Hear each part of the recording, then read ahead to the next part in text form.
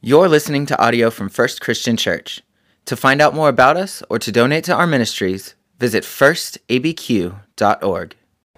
I'm actually going to ask you to cast your eyes up or to close them as we read this word of God from John chapter 1, starting in verse 1.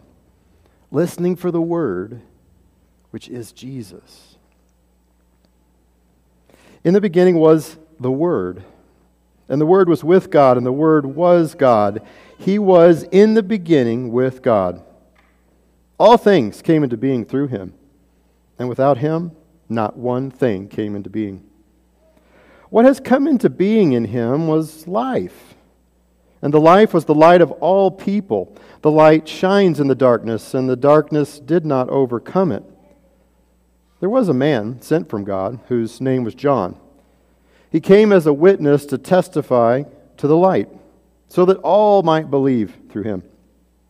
He himself was not the light, but he came to testify to the light. The true light, which was enlightening everyone, was coming into the world. He was in the world, and the world came into being through him, and yet the world did not know him. He came to what was his own, and his own people did not accept him. But to all who received him, who believed in his name, he gave the power to become children of God, who were born not of blood, or of the will of the flesh, or the will of man, but of God. And the Word became flesh and lived among us, and we have seen his glory, the glory as of a Father's only Son, full of grace and truth. John testified to him and cried out, "This was he of whom I said, 'He who comes after me ranks ahead of me, because he was before me.' From his fullness we have all received grace upon grace. The law indeed was given through Moses. Grace and truth came through Jesus Christ. No one has ever seen God. It is God, the only Son, who is as close to the Father's heart, who has made him known. This is the testimony given by John when the Jews sent priests and Levites from Jerusalem to ask him, 'Who are you?' He confessed. He did not deny it. He confessed, 'I am not the Messiah.' Then they asked him, 'Well, what then are you? Are you Elijah?' He said, 'I'm not.' 'Are you the prophet?' He answered, 'No.' And then they said to him, 'Well, who are you? Let us have an answer, so that we can tell those who sent us. What do you say about yourself?' And he said, 'I, the voice of one crying out in the wilderness, make straight the way of the Lord,' just as the prophet Isaiah said." The word of the Lord. Thanks be to God. Well, what am I supposed to do with this? What are you and I supposed to do with this thing that's happened in our life? Fill in the blank about what it is. What am I supposed to do with this fact that I don't feel loved by the people that are in my life? What am I supposed to do whenever I feel like I've got this illness, this ailment that no one can help me with? What am I supposed to do when I feel like my spouse is checked out? Or as a kid, as a young person, when I feel like no one else understands me, no one gets me, and they don't seem to care? We go through these moments in life that are crises. Maybe they're not huge, but they're significant to us. And in these moments of trouble or crisis or difficulty, there's an opening. There's a door that we usually miss. There's something that's there that we could access that we forget about. You know, in those times when we are asked the question, "Well, how are you doing?" I don't want to answer that question. Or we're asked, "Have you got everything under control?" I don't know about that. Or someone asks very personally, "Well, have you decided what you're going to do about X?" In those moments when we're asked those questions that are so big, I want to be able today to give you something in those times that you can walk away with today.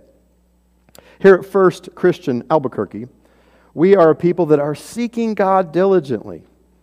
We are accessing fully the power of the Holy Spirit in order to follow Jesus.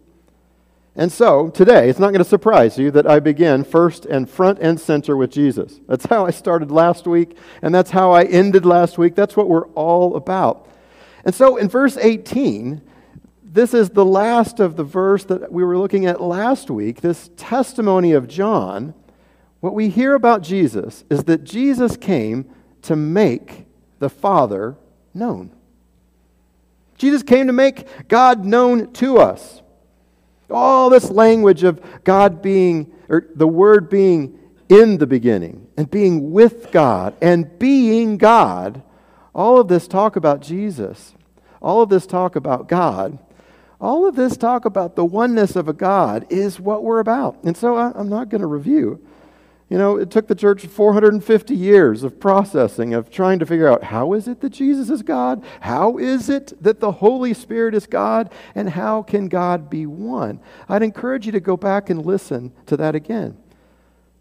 And yet, with all of these truths that took so long to sort out, and yet here in the Gospel of John, in these opening verses, it's all there about who Jesus is and what He's about.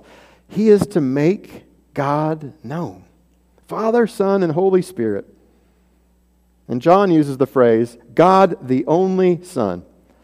Now, two things get put together here. No one's ever seen God, and God is made known through Jesus. And I want to focus in on that because it's giving us something that would be confusing, I think, to most Jews. For one, to call God Father, that's a little too intimate. And for another, to say that Jesus is able to call God Father, and that Jesus makes God known, that is difficult. But he gives us a great image. You might notice in your version where it says make known or show, he says close to the Father's heart. I don't know how your version translated it, but it's a very unique moment. I told you that John, who wrote this gospel, doesn't list his name in here. He calls himself the other disciple or the beloved disciple. I shared that with my best friend, and they were like, oh, that's what I want. I want to be the disciple whom Jesus loved. If only that were my designation. Do you feel that? You want to be like that? Well, this is the image that John is giving to us. He tells us that Jesus is as close to the Father as the heart. Wow. In John chapter 13, this beloved disciple that I told you about finally makes that appearance.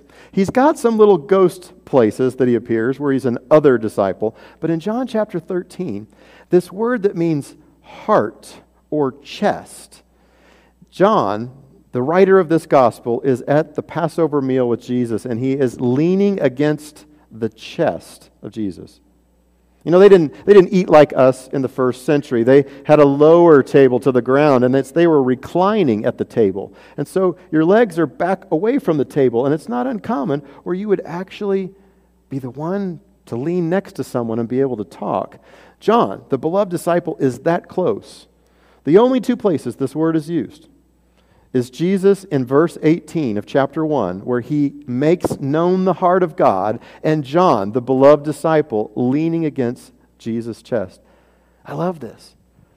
Because it's the kind of intimacy not just that Jesus has with the Father, but it's the kind of intimacy that's promised to us.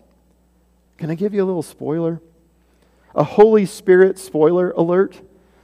This is just a little mini look, but a lot of us think about the Holy Spirit and we're like, okay, well, where's the Holy Spirit? We've heard John talking about the Word and we've seen God appear, but how and when is the Holy Spirit going to show up? Because it's mysterious. Well, there's exciting things coming. In the Gospel of John, it's kind of an unfolding of when the Spirit appears. And the Spirit shows up in John chapter 1. In verse 32 of this chapter, John the Baptizer tells us that he sees the Spirit descend like a dove on Jesus. That's pretty exciting. We get caught up in the Spirit of God descending upon Jesus. But the even cooler part is that the Spirit remains on Jesus, stays with Jesus, abides in Jesus. This is new. We have all three members of the Trinity. The Godhead shows up and remains with Jesus.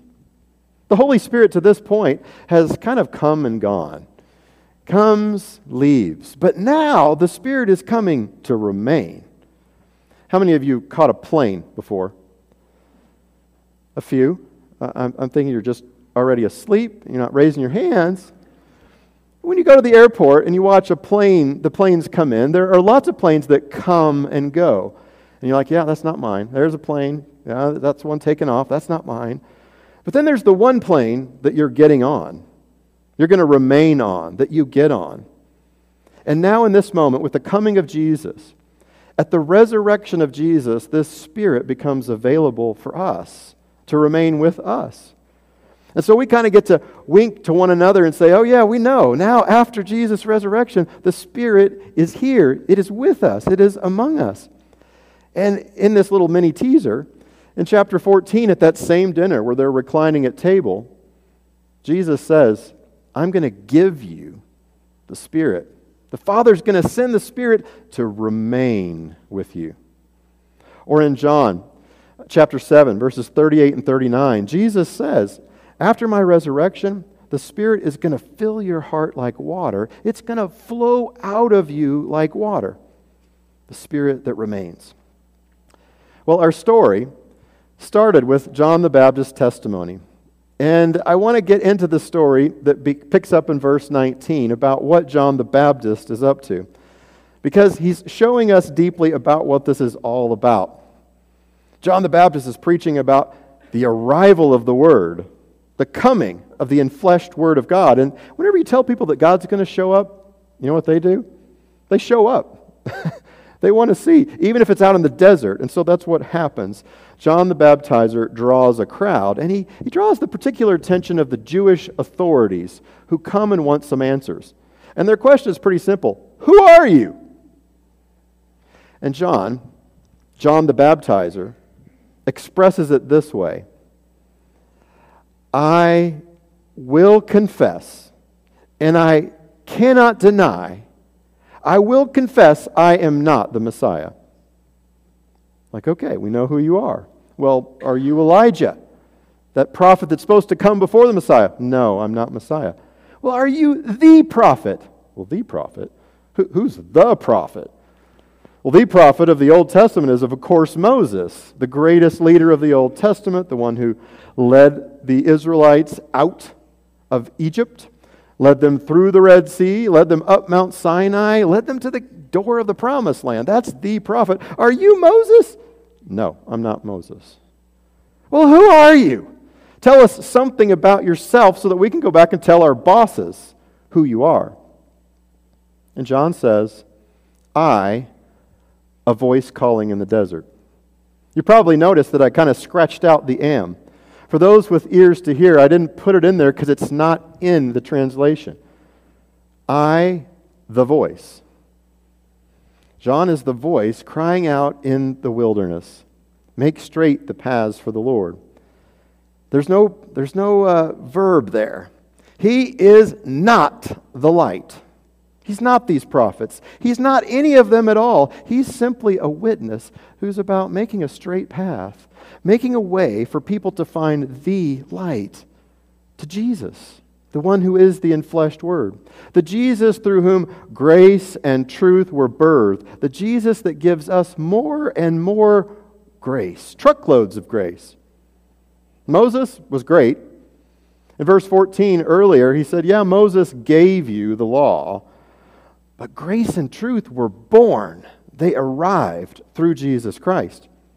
But sometimes we get confused. We think that the word that's mentioned here in chapter 1 is the Bible, that's one and the same. No, that wouldn't work. It's not in the beginning was the Bible. No. It's in the beginning was the living Word, Jesus. God existed with the Spirit together.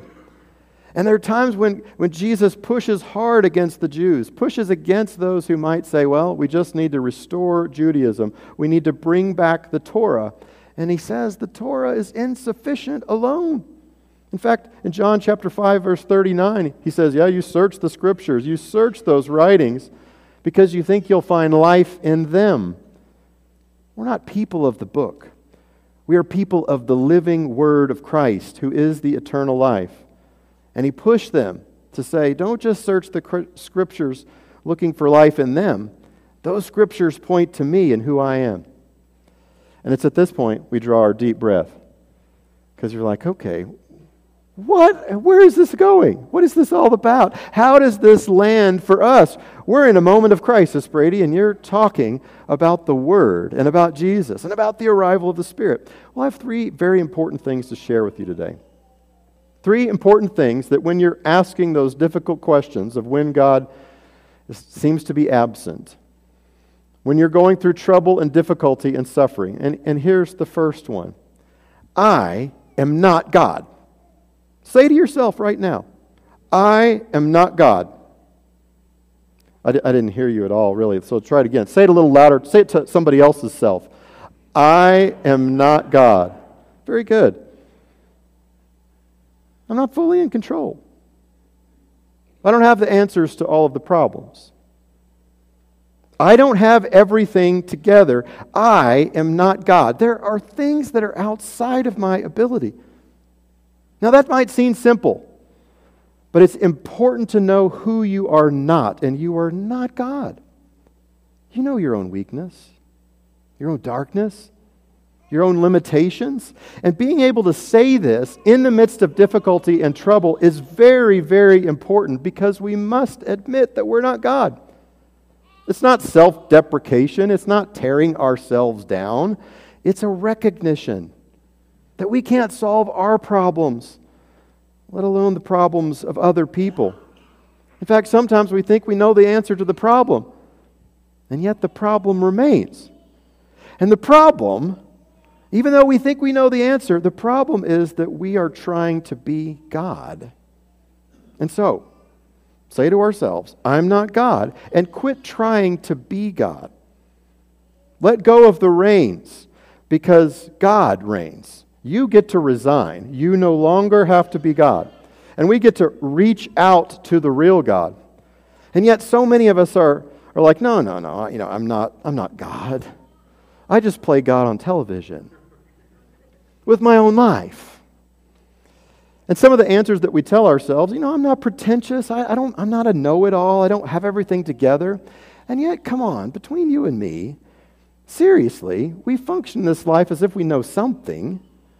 We've got some expertise. Your gifts, your spiritual maturity is probably often underappreciated. It's not recognized. And so sometimes we don't recognize that those things that we have that get overlooked by other people, we still got this problem. And the problem is about not letting God reign. There's another way that we could go with it where we're like, well, why would I trust that God? The God that seems invisible, incompetent, doesn't show up. He's incapable of solving my problems. Why would I want to do that? And so we're kind of like a child who might want to just disown our family, just walk away from our own family, our parents, because they don't have it together.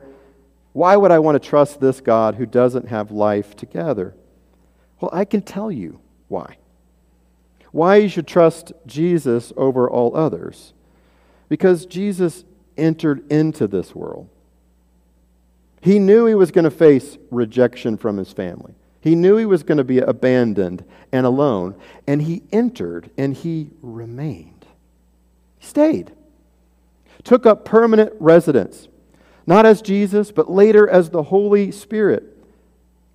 The reason why we can trust is because God is remaining. He's inviting us onto the plane with him. And it's time for us to surrender. To surrender all these tools that we have of playing God, the devices that we have.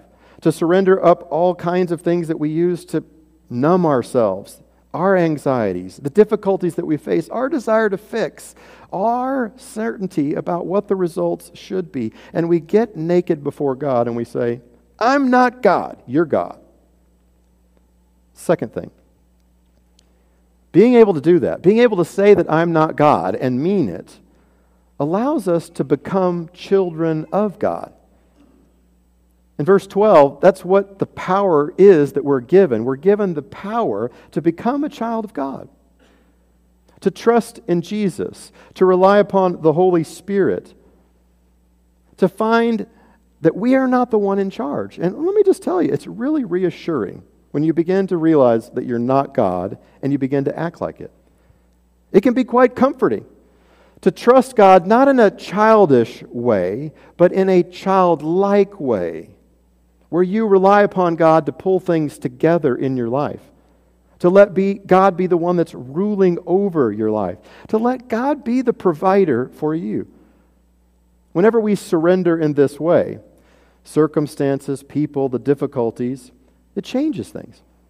And I know sometimes our rejecting of becoming a child of God, our rejecting of God, comes out of defiance, where we really are shaking our fist and saying, yeah, there's just too much bad that you've done, God. I don't want anything to do with you. Sometimes that rejection of God is just pure distraction. We don't have time for worship. Every week, really? We don't have time for a life of worship. Every day, really? I don't know. I don't feel up for group this time. Or what about reading verses of Scripture to allow them to illuminate us? I just don't have time for that. And yet, I'm just talking about a few verses of Scripture. You know, like maybe the longest text message that you get today? Maybe a little shorter than your shortest email? Just a few verses of Scripture that draw you into what God is doing. What about just stopping in your day to pray and surrender to God, to turn life over to God? When we ask those questions that I was saying at the front, do you have everything under control? No, I don't. I'm giving them to God. And here's how. Have you decided about that big thing in your life? No. But I'm praying. I'm searching the Scripture. I'm seeking counsel of wise people that are following Jesus. How are you doing? Terrible, actually. But I'm confident in counting upon God to provide for me. Whenever we fire ourselves as God and we recognize that there's only one God, as Father, Son, and Holy Spirit, people need to see that in our lives. Our bosses, our kids, they need to see us being children of God, those that are relying intently and trusting upon God. If we're going to get honest, it's really easy to lose God as the center of our life, to just overlook that. We get a little bit of praise and we think, well, okay, yeah, I kind of have this thing together. We face a chore or problem and we're very occupied with it and we don't think to offer that to God. It's easy to lose God as the center. All right, the third thing. So first off, you're saying to yourself, I'm not God. And the second thing is, you're saying, I'm wanting to become a child of God, to really depend upon God in a childlike way. The third one, again like John the Baptist, is to give witness to the light. Give witness to God. Speak and point to God everywhere you can. Idolatry is really just the simple task of putting anything in the place of God, whatever it might be.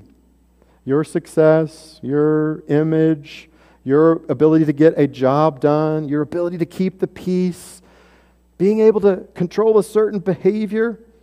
Idolatry is putting those things in the place of God. And yet, you'll say, yeah, I know, I'm not God. But Brady, I got a business to run. I know I'm not God, but I have a family to feed. I have people that depend upon me. I have responsibilities. Again, I will say, you're not the light. You are not God. You are not the one. You get to point to God. John the Baptizer tells us what our role is, to straighten paths. If we're not God, if we're pointing to God, all we do is we straighten the path. We don't make it perfect. We don't get every bump out of the road, but we're straightening the path. Sometimes it's getting us off the road so that others can travel that path and get to God. We're not focused in on our mistakes or the mistakes of others, but we are focused in on straightening. And what this looks like is in the crisis of our marriage, when things are difficult, we'll recognize that we made a covenant. We made a covenant that's not just to the person that we're facing, but it's a covenant to God. That our responsibility in how we serve and love God is how we're able to express that love of God in our love of our mate, with our families, with our kids. Our kids need to see us dislodge from the fact that they might be God themselves. Now that might be confusing. I didn't say it very clearly. Our kids need to know that they're not God. That's one of the most important things that you can teach your kid, that they can't have every toy that they want. Or even just take eating. You can't let your kid believe that they can eat whatever they want. It's dangerous. It's not healthy. It's not good for you. You can't eat whatever you want. You also can't eat whenever you want. Just whenever you want to eat, it's time to eat.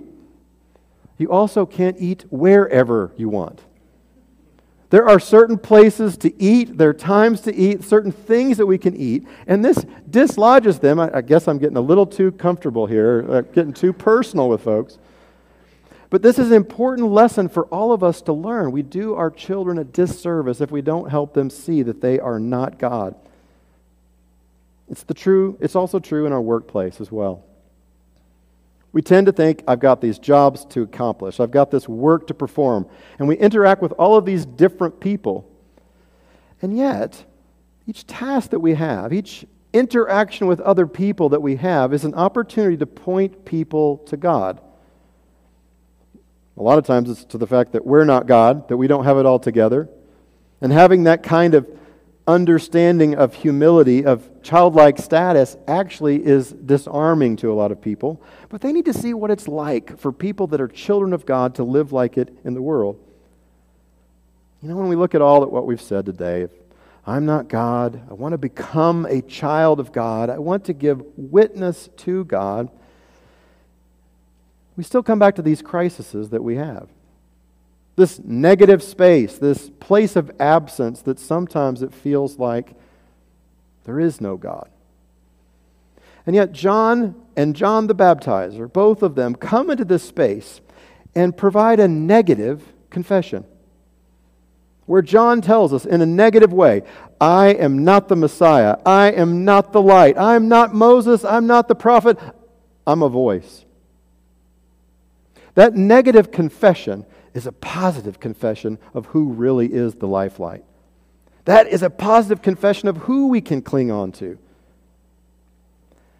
It also points us to the fact that we're able to be a child of God, to recognize that we're a dependent in this relationship, and we are solely dependent upon God. And that enables us at every turn in our life to point to the goodness of God. I mean, everything. Whenever you get to have your favorite beverage of choice, when you hear your friends laugh, when you get it on a test, when you catch a beautiful mountain view with snow on it. These moments, these little things need to be pointed to as from God. We give credit to God for the good things that are in our life at every turn. We are witnesses of the light. That enables us to reach out to this lifeline in a positive way. Let's pray. Eternal God, maker of heaven and earth, we boldly confess that we are not God, that you are. And we ask, God, that you'll help us to become children of yours. Can we be the beloved disciple? Can we be the people that you will fill with your Spirit? God, would you enable us to be able to give voice in our words and our actions to point to you, that you are the light of the world.